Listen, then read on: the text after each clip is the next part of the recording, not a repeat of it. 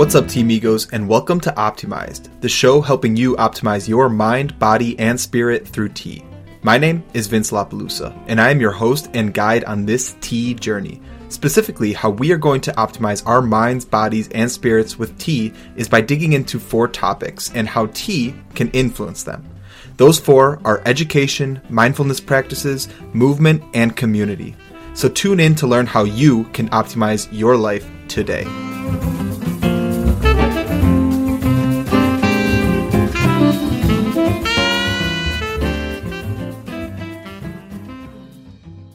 Today, I had the honor of hosting Nattie, a holistic performance coach for athletes. In this conversation, we dive deep into what it means to master. That is, not just master skills, but also master yourself. And specifically, we look at how martial arts and tea allows us to do this. Nattie is a Brazilian Jiu-Jitsu and Taekwondo black belt, and her mission is to create empowered athletes through teaching a preventative, holistic approach to optimizing performance and wellness that encompasses mind, body, and spirit. Kind of sounds familiar. Tune in to learn how to master your mind, body, and spirit on this episode of Optimized. Nattie Boss, welcome to Optimized. How are you doing today? I'm doing fantastic. I'm so excited to be here. Yeah. Thank you so much. It's I've been thinking about you. It's been a little bit since I was actually honored to be on your podcast, but I've been thinking I've seen some really awesome things with your immersion retreat, and just really want to dive into just the world of jiu-jitsu, the world of tea from your perspective, and just life, like where you're going. So I guess before we dive into some of those things, I am curious because I don't think I know much about your history with jiu-jitsu. Like, you're obviously a black belt at this point, but I don't know what led to this point. So can you just elaborate on that a little bit? Yeah, absolutely. So I started jiu-jitsu in 2010. Previous to that, I've been a lifelong athlete in multiple disciplines in sports, and Taekwondo was the other martial art where I have a black belt in as well. And basically, after I got my black belt in Taekwondo, I kind of wanted to be a beginner again, as it often happens in jiu-jitsu too, as you can maybe see, is like purple, even blue belts nowadays. But as you start to get higher in the ranks, you start to take on more of like a teaching role. And in Taekwondo, it's like assumed that that's your role. So I noticed that my training was a little bit less because I took on more of like this coaching and teaching role, and it was fun. And I really loved having that leadership role, but I really wanted to kind of like do something for me again and kind of be new in a sport. So long story short is I looked up capoeira actually when I lived in Philly at the time, and there was only one gym that had it. And the reason why is because I love dancing. I'm just totally an intuitive dancer. Like, I just literally love to jam. And then at Taekwondo, there's in capoeira kind of like a mix. It kind of was in my eyes, like a mix between dance and capoeira and Taekwondo. So I was like, oh, capoeira sounds really cool. So I reached out to the gym for capoeira, and then they told me that their capoeira team, which was different than their jiu-jitsu team, basically left a month ago. So they don't have capoeira anymore, and they were the only gym that did. So they just basically pitched to me jiu-jitsu. Yeah. And they were like, well, you can come in and try jiu-jitsu. And I never heard of it. And I was like, okay, I'll try it. And then I fell immediately in love with it. I definitely came in with an ego. I talk about this a lot. Like, I came in with an ego because I was a high-level competitor to the national level at Taekwondo. Yeah. Always won gold medals. The Olympics was my dream in Taekwondo, but due to my young age, I needed parental consent to travel, basically. And my parents didn't really know how good I was. They didn't really come to a lot of competitions or anything, so they didn't really know. And they were very much in the older mindset of like, go to school, get a career, and finish out your life. Whereas like for me, I was like, this is literally a once in a lifetime opportunity. Like, but being 16, they weren't really trusting of that path. So I didn't really have that support because I needed the parental consent. I needed the financial support to be able to travel. So that dream kind of got washed away, which also kind of dampened my not love for Taekwondo, because I absolutely love it. I wouldn't be here today if I didn't have it. But I just kind of lost my mojo, if you will, because it was like something I was building up to, and then it kind of got deflated. So I got into jujitsu and I fell in love immediately. I just remember my first class when we were training, just getting submitted all over the place by higher ranks. Yeah. And it was really eye-opening to me because somebody who thought that she knew a lot of self-defense, being in a martial art, I realized I know jack crap when it comes to being on the ground and like real life self-defense. Like, and that was like scary in a sense because I was like, I'm an educated person in this. And I can't even imagine the bystander who has zero experience, you know? So it was something that really motivated me. And the way my personality works is even if there's lots of failure with it and I have to struggle through it, like if I commit to something, I'm committed to mastering it.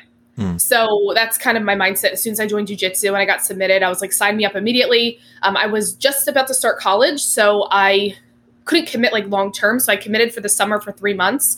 And I went literally 2 days, like every single day, tried to master. Obviously, I wasn't mastering it at that point, but I was trying to just get as much as I possibly could in.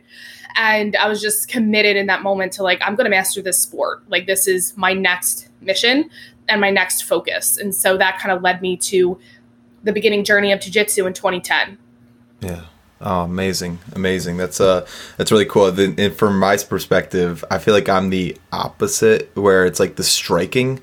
I'm a total noob, total beginner when it comes to that. Like I've grappled like, I guess, quote unquote, my whole life. So it's just like the striking aspect to me is that's like when I think of like my next step, I'm like, yeah, I know I need to do the striking, to really become the quote unquote beginner. But that's really cool. I have a question in regards to, you said like the mastery piece, and I'm curious, just from your perspective, what does mastery look like?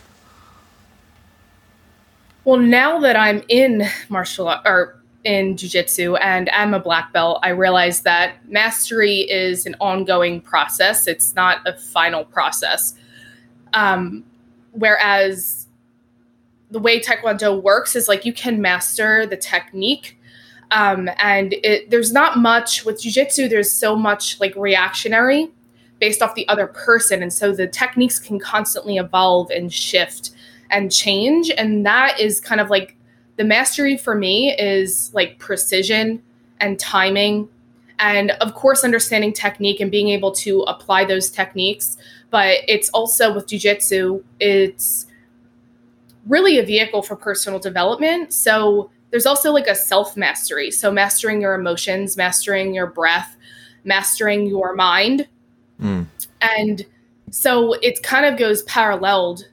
Like now that I'm a black belt, like I understand mastery a little bit more and I have a different perspective of what I initially thought mastery was. It was like, I'm just going to perfect all the techniques and get a black belt. What I realize now as I'm a black belt is I'm actually a white belt again. And now I'm just like, I really believe I just now have the foundations to really unlock like my fullest potential, because now I understand all the concepts, all the angles, all the techniques and guards and things like that. And now it's about like precision and timing and thinking 2 steps ahead of the opponent.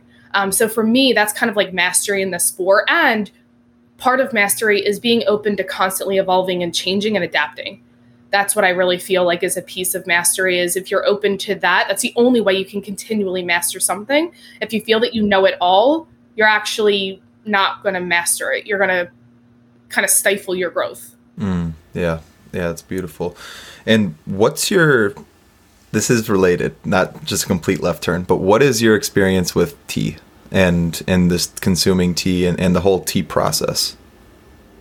Yeah, so I didn't really grow up with a lot of tea. My mom actually drank a lot of tea, but I would like to classify hers as sugar with a side of tea.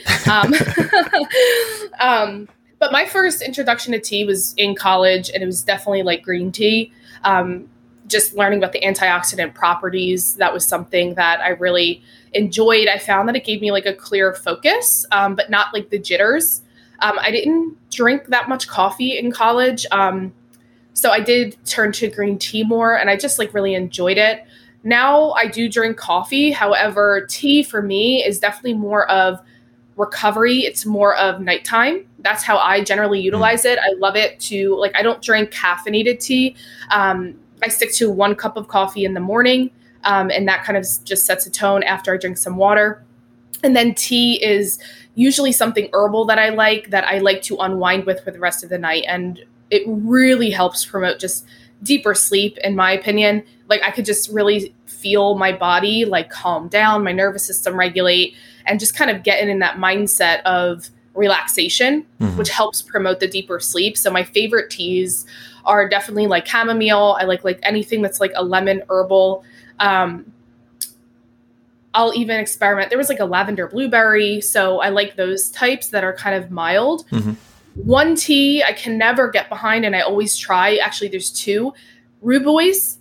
Like I'm not really into like the flowery teas. Okay. I like the just mild teas. And then the other one is like anything with licorice, but I don't like licorice in general. So like that licoricey taste. Yep. So I generally keep it really mild. As far as what I put in it, I actually don't put anything in it. Sometimes maybe I'll put a hint of honey or more like agave. But I generally just like it to be water. I think it's a great way to also hydrate. It's a great way to get extra water in. Yeah. So I try to really make sure it's not caffeinated so that I can get that extra hydration, and then also add that extra benefit for sleep and recovery and anti-inflammation as well. Yeah. And like I said, I feel like there was, as you were talking about the mastery of jiu-jitsu and of martial arts in general, a lot of what I'm learning on my tea journey is a mastery of teas and a mastery of understanding how to work with these teas exactly like you're talking about. With like, okay, these are optimal for sleep. I feel like they're helping my recovery, or these are energizing, whether that be obviously coffee for some people, maybe a yerba mate, maybe a green tea, that focus, that non-jitteriness. I see the world of tea as the world of martial arts. It's like when you say martial arts, that can mean anything from jiu-jitsu, judo, taekwondo, karate to like, and that's 4 of thousands probably different styles of martial arts. Same with tea. There's this relation of, you have tea. Well, what kind of tea? Are they caffeinated, non-caffeinated? Are they green, white, oolong, pu'er? You can just go on like that. And so there's this mastery of learning how to work with these teas. And I think that that's super cool. So from your perspective, I mean, you've incorporated, it sounds like you have incorporated tea into these retreats. And I did want to jump into the performance immersion retreat. So I guess maybe before we talk about the tea and relating it to this retreat, what is the performance immersion retreat for anyone listening? Yeah. So the Performance Immersion Retreat is a retreat that my team and I hosted. We're have our 4th one next year, so we just finished our 3rd one. But the initial intention was to have a small exclusive group of those who've graduated from our coaching programs, to bring them together in live time to really reinforce, not only just to develop the connections and meet each other in real life, because everything's online nowadays, to really develop that like humanness, but really to reinforce the principles of the performance blueprint and the wheel of performance, which is everything that we talk about, which basically it's a 3-day weekend that integrates the wheel of performance. So it's nutrition, mindset, self-care, recovery, sleep, and that's all of them. And training. Yeah. Obviously. So we're kind of, the format of the retreat is showing people how you can integrate all of those things. So we'll have recovery workshops and practices. We do mindset and journaling. We do self-care through breath work and other things. And we have different themes every year as well that we cater the journaling around. Obviously, there's lots of training and judo and nogi and jiu-jitsu sessions. And, obviously for sleep is sleep. But one of our intentions is to make sure that the way that our schedule is, that people can get a solid 7 to 9 hours of sleep, which is the recommendation. And then we add those teas in their swag bags that they get, just as another promotion of and I always do herbal non-caffeinated tea, because part of being a performance coach is, one of the things I study is caffeine, and caffeine serves a purpose, but once it hits a certain point of day, you really want to taper that so it doesn't affect your sleep and your circadian rhythm and everything like that. So we give them like these herbal teas just to kind of reinforce that concept of like, this is something you can have before bed to start unwinding and to just kind of like regulate yourself and have some warm beverage that can help promote deeper sleep as well. Yeah. Yeah. It's, I don't know. There's something about like settling down at night with a warm cup of even just like water sometimes, like even if like you're not craving tea, like, or if I'm fasting and doing stuff like that, a warm cup of water even just is like so soothing at night and just really can take you into a nice sleep. You sound like you're very knowledgeable about obviously martial arts and everything, but even just like outside of that, the nutrition, like the self-care and stuff, like where do you feel like you've gained all of this knowledge and understanding?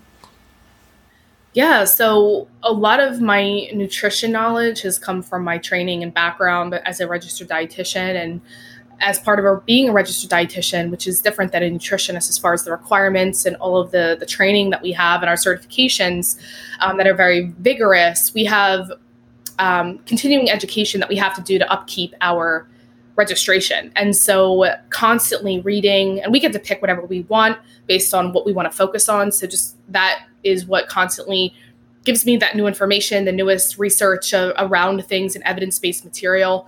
But also everything else, I would say books are a huge thing too, like just reading books of all different kinds, different experts, different athletes, even who are elite in their fields. I'm definitely more of a non-fictional reader. So I just love to read more educational content that is around the wheelhouse of everything that I do. And even like one offshoots, but just anything to constantly give me new information and different perspectives really helps me just see things more wholly.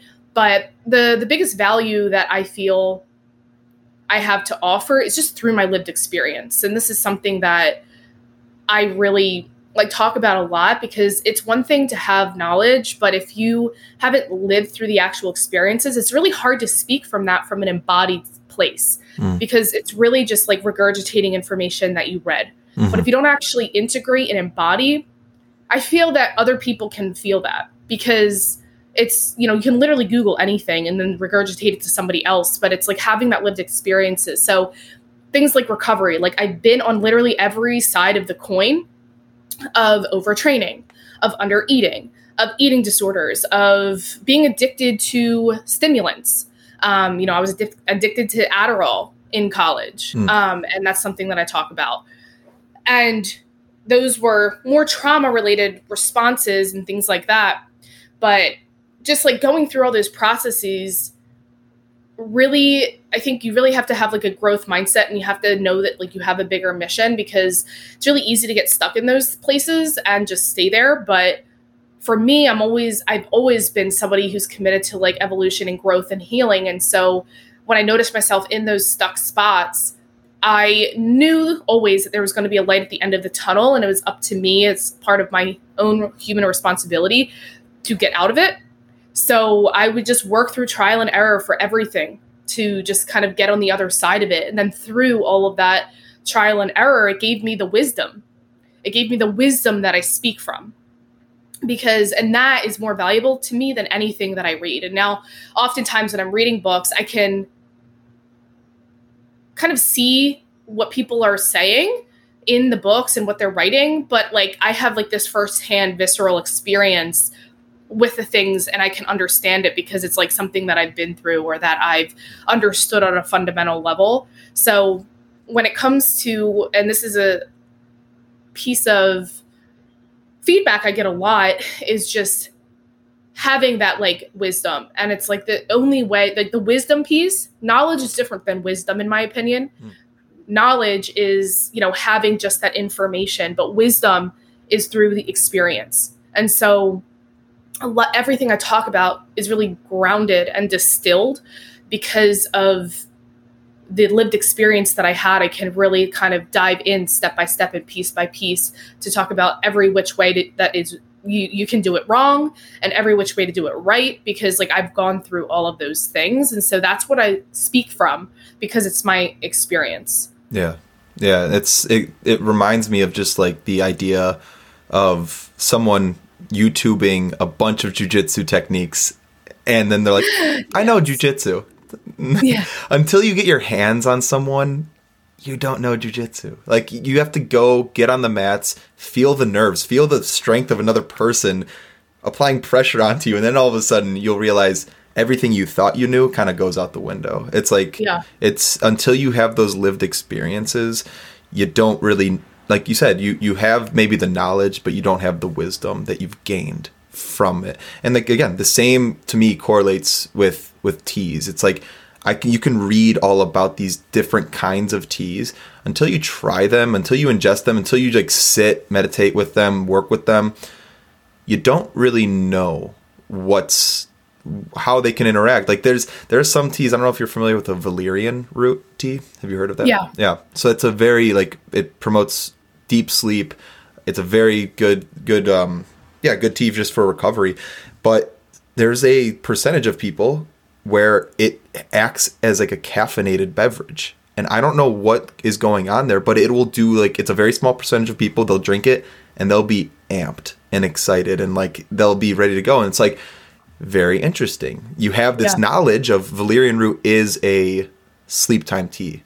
But then the wisdom is, I've tried it. It actually energizes me. I can maybe drink it in the mornings, but I should not be slamming this right before bed. So it's the action. The action is necessary. Absolutely. 100%. Yeah, that's the big piece is taking action from the knowledge, so that's what I call integration. There's 3 stages to truly, if we want to talk about mastery, in my opinion, there's 3 stages to mastery. It's knowledge, integration or implementation, and embodiment. So these are kind of the layers. So knowledge is the surface layer. This is just kind of in getting new information into your brain. Integration is actually applying and taking those action steps to actually try it out. So there's going to be a lot of failure. There's going to be a lot of figuring things out and just applying things and noticing, this does work for me. This doesn't work for me. This is something that a really common example that I work with athletes is finding what type of pre-nutrition workout snacks and combinations work for them before training. I knew people that could eat a sandwich an hour before training and be completely fine, and other people would sit in their stomach like a rock. This is why I don't provide any type of cookie cutter plans or any specific meal planning, even though I get literally hundreds of DMs about wanting a customized meal plan. I'm I don't do that because I want you to go into the exploration process. You need to just try things and take inventory afterwards. How did I feel in training? Without attaching any type of identity to it or thought or story, just know that, okay, when I had this banana before class, I was burping the whole time and it didn't feel comfortable. So now maybe banana isn't the best, or maybe I eat it too close to class. And it needs to be this constant push and pull and playing to figure out what works for you. And then through that implementation, then you get into a deeper level of settling. And that's the embodiment. It's actually becoming this new version.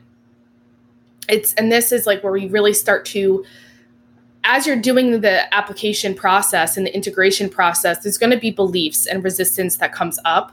So as you work through that resistance and those limiting beliefs and all those things that are I'm a failure, or this isn't working, or I can't follow through. It's as you start to rewire those things and heal on a deeper level, then you start to kind of shift your perspective, your beliefs, and start really changing how you show up to things because you're shifting your identities and beliefs. And in that shift is the new embodiment of who you are becoming.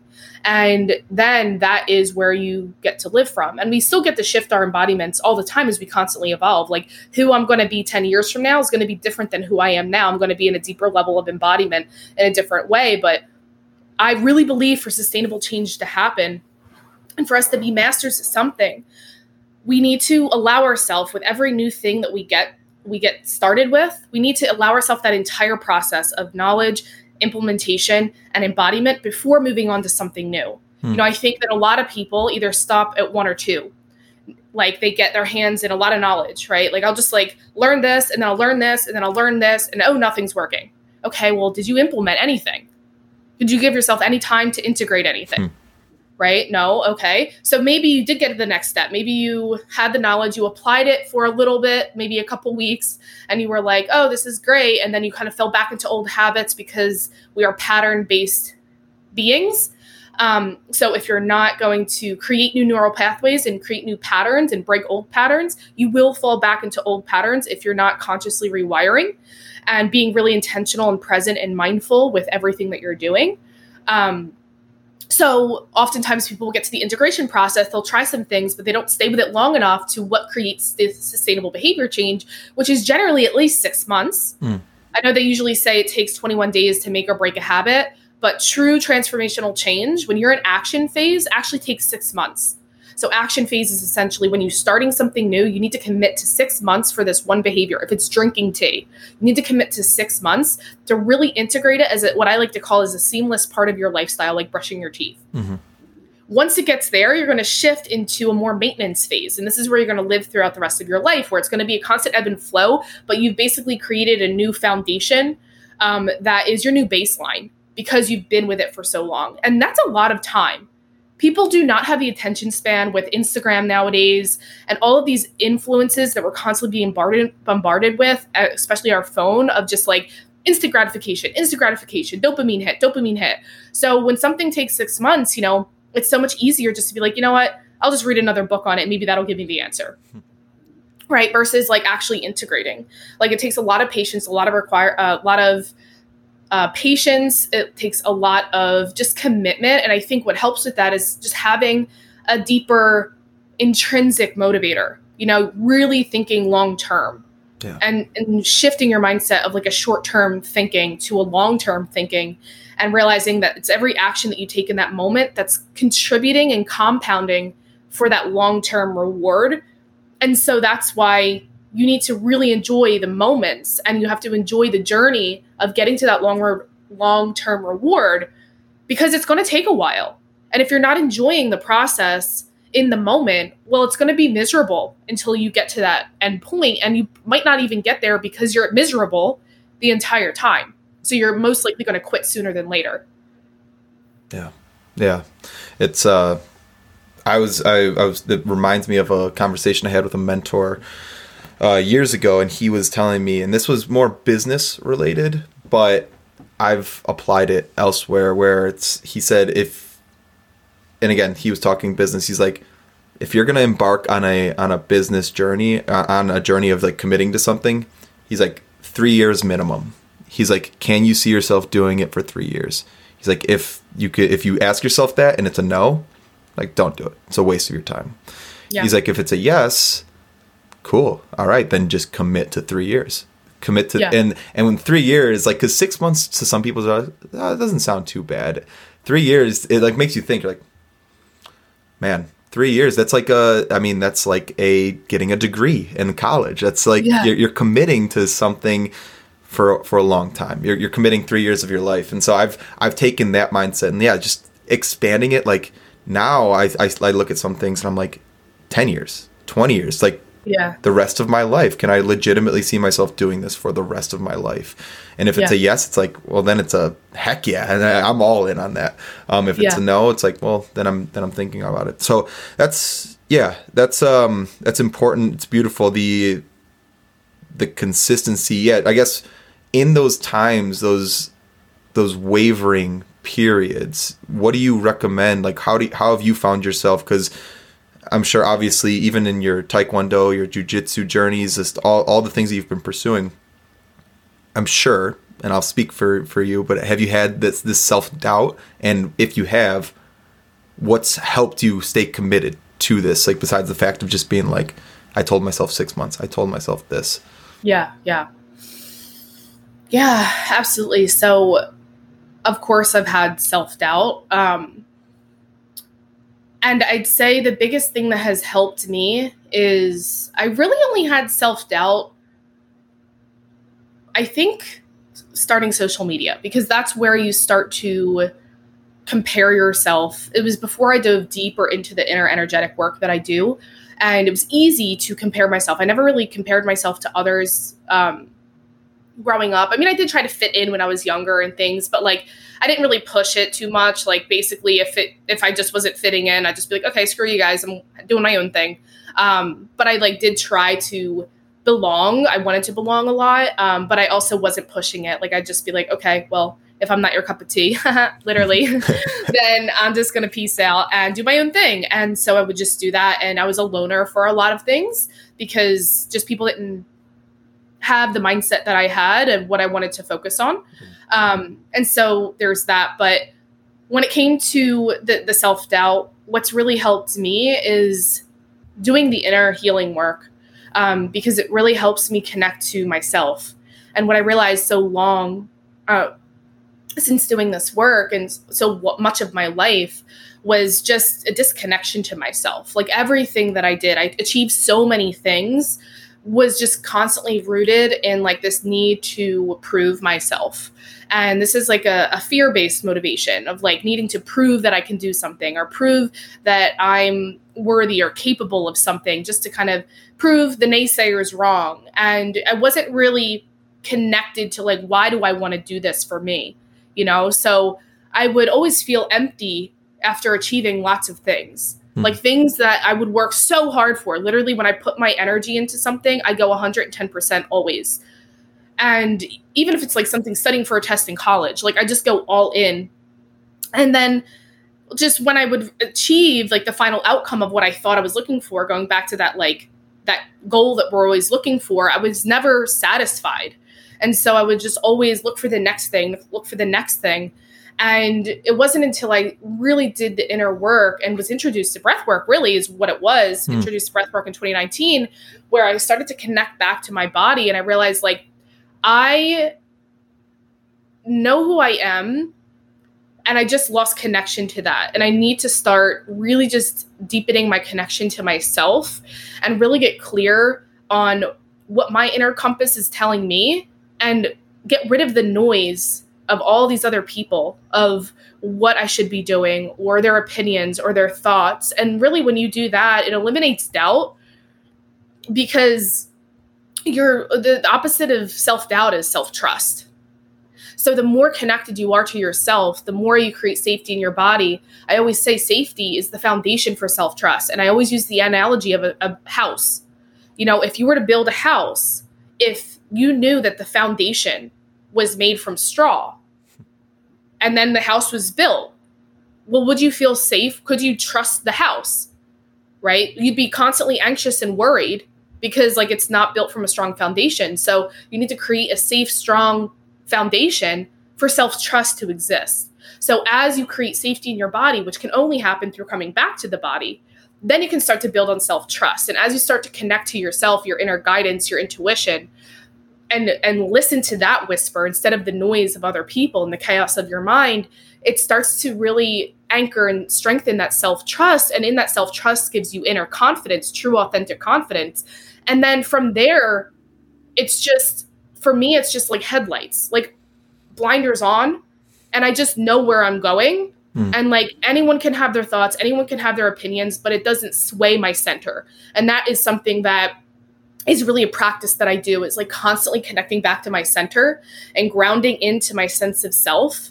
Because if you don't know who you are, it's going to be really hard to continue to do these things. Like you have to know who you are. You have to know what you like, what you don't like, what you're willing to stand for, what you're not willing to stand for. Because as that comes up in life, if you're not clear on that, you're going to be blown with the wind.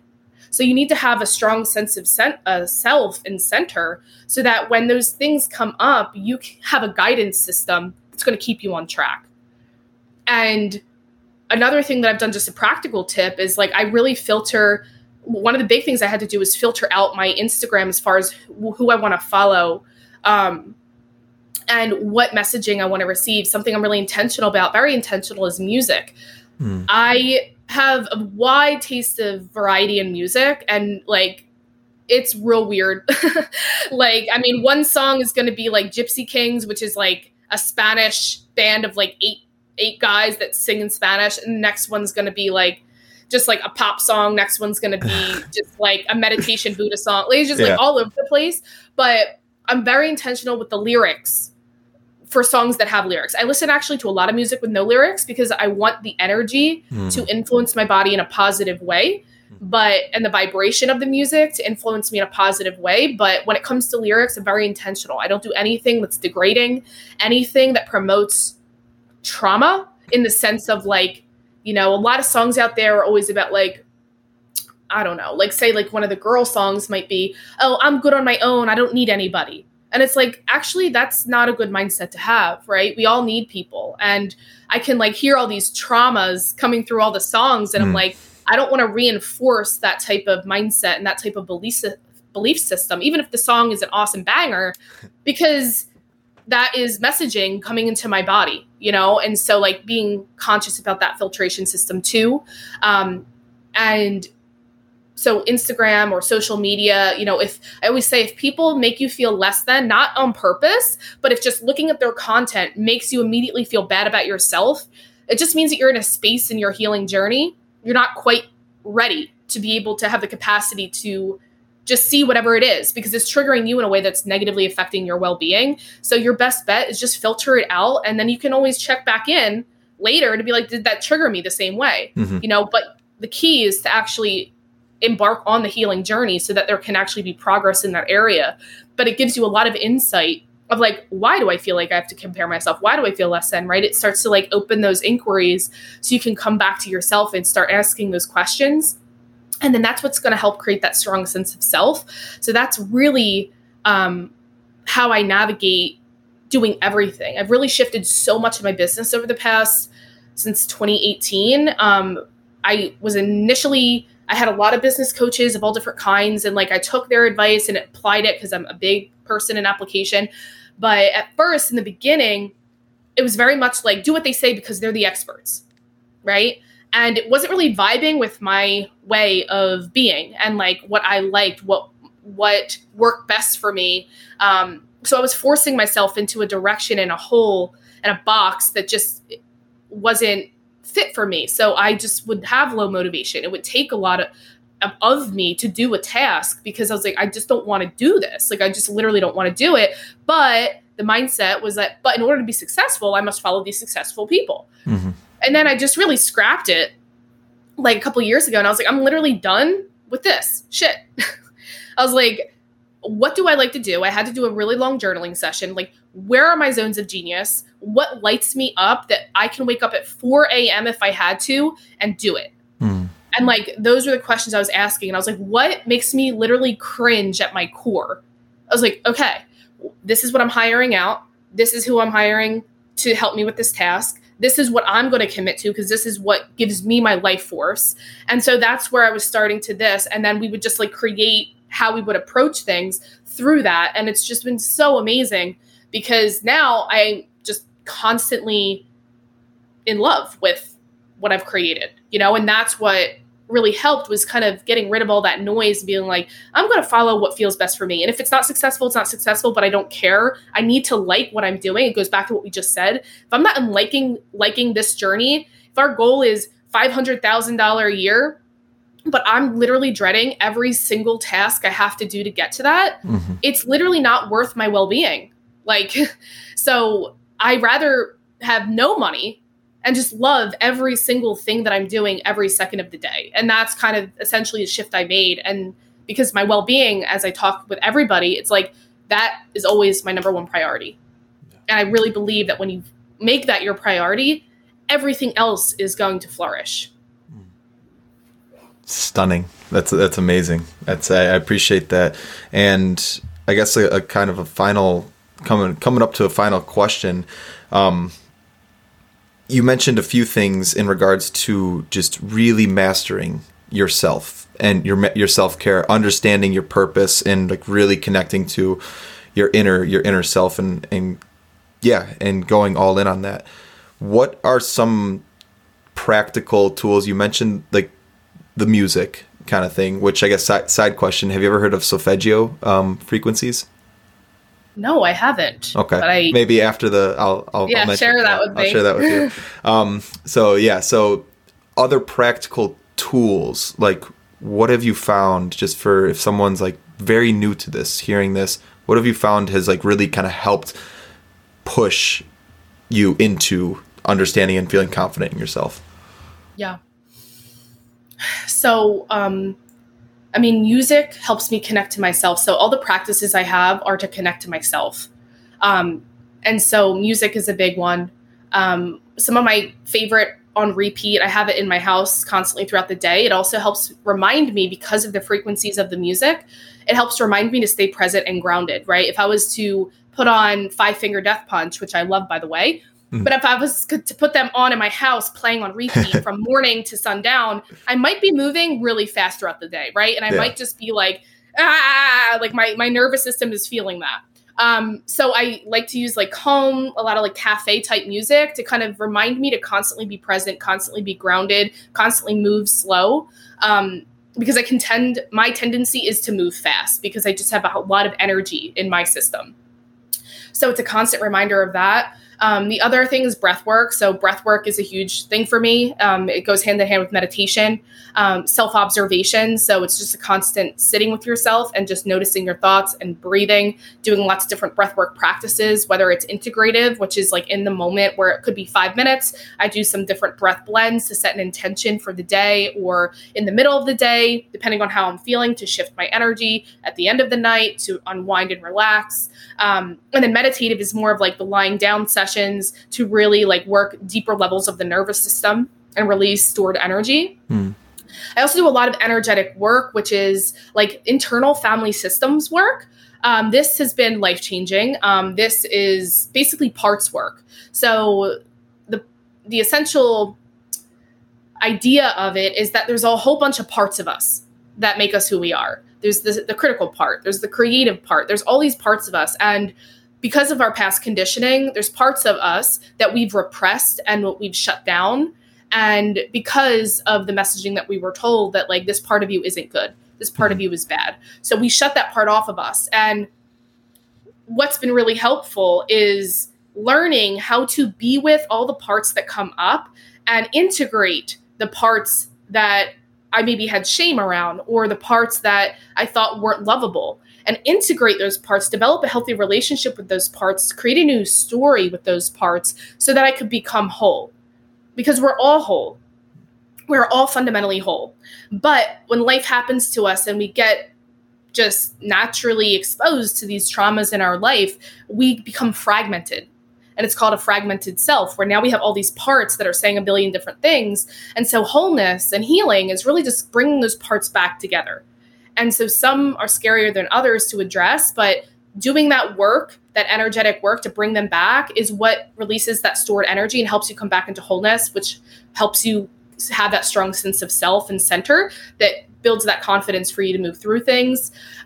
So that's a big one. Other things that are practical, just the basic, also like nourishing my body as well. Like that's really big. Just, I'm really big on fueling my body, and, I'll never skip a meal a day in my life. Fueling my body is everything. Like I really need to make sure that I'm having the brain function, that I'm feeling good, that I'm hydrating, all of those things, like, because that's going to nourish my physical body and my physical cells and prevent inflammation and prevent disease from happening, prevent even brain dysfunctions and conditions from happening, such as like ADHD or things like that, where there's a lot of links to diet and mental illness because of the gut dysbiosis that happens and the gut flora that happens through stress and through nutrition. So all of those things are something that I am aware of. And so that's a huge piece that also helps just from a physical standpoint, because sometimes it's easier to start from the physical side of things, because once you start feeling better, now it gives you like a better mindset to start doing the inner work. But it's really hard to do the inner work because it sucks. Like it just sucks. Like you have to be really willing to meet dark parts of you.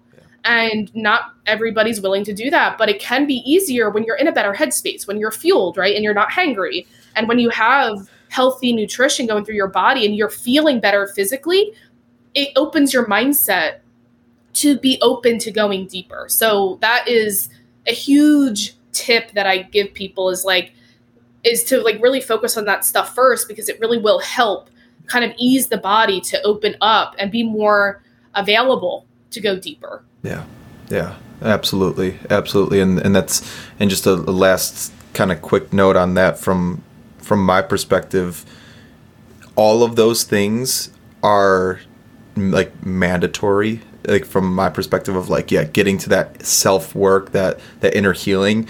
And then I would even add, like, start to work with like the subtle plant teachers of tea. Like, tea can help enhance some of those things. Like, and again, once you're in a clear headspace, what I've found is if you're toxifying your body with whatever, either just being sedentary, just with bad food, with whatever, it's very hard to hear and listen to the plants of tea.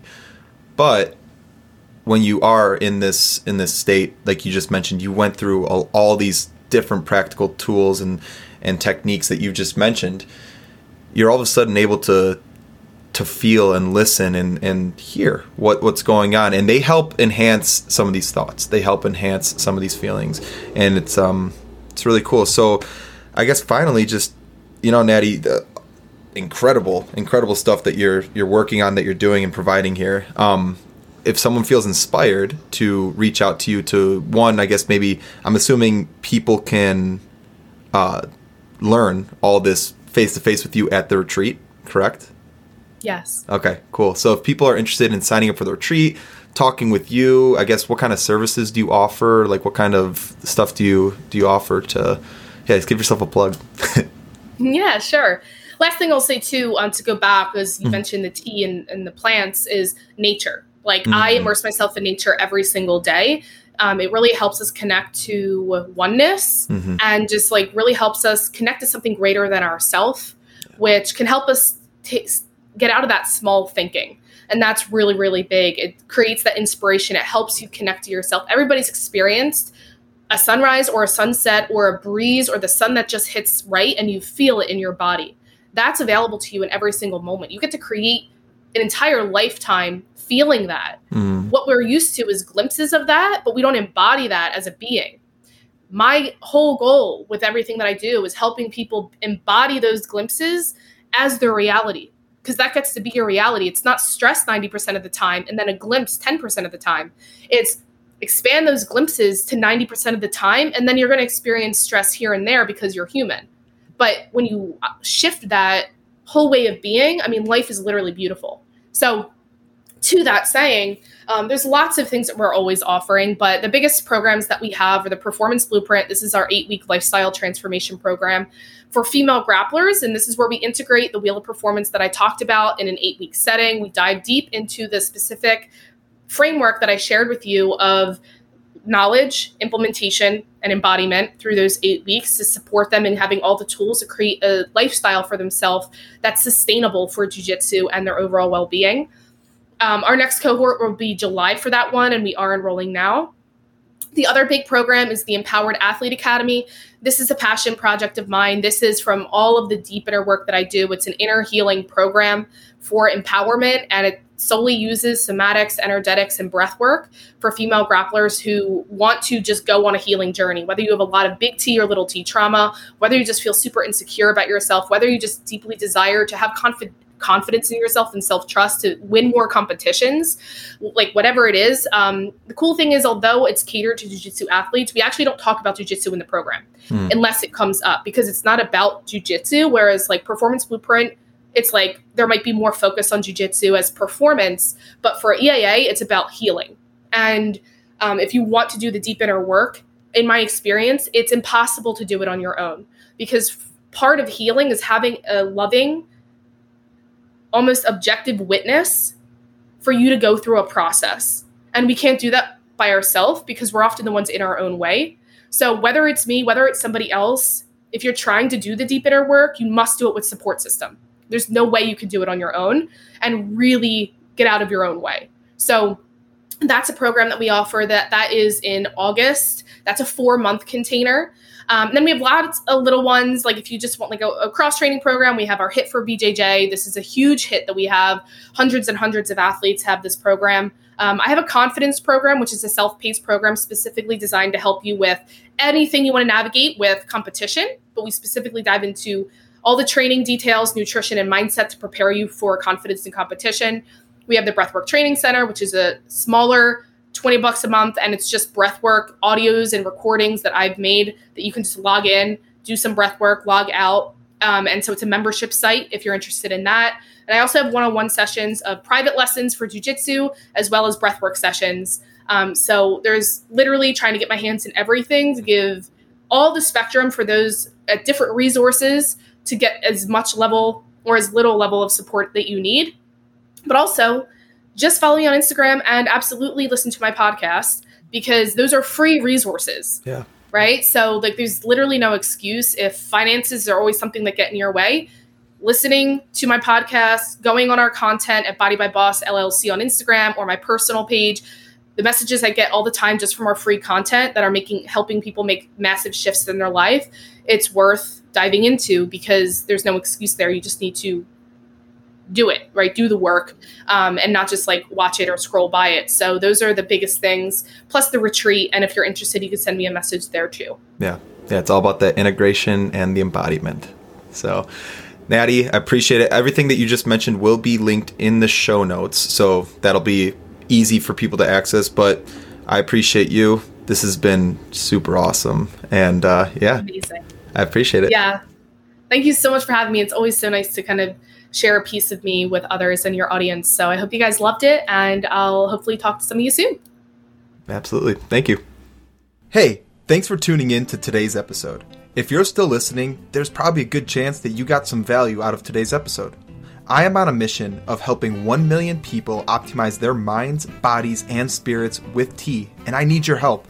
If you can leave a 5-star rating and review, this will help spread the word and show more people this show. I thank you for your help and support, and I look forward to seeing you soon.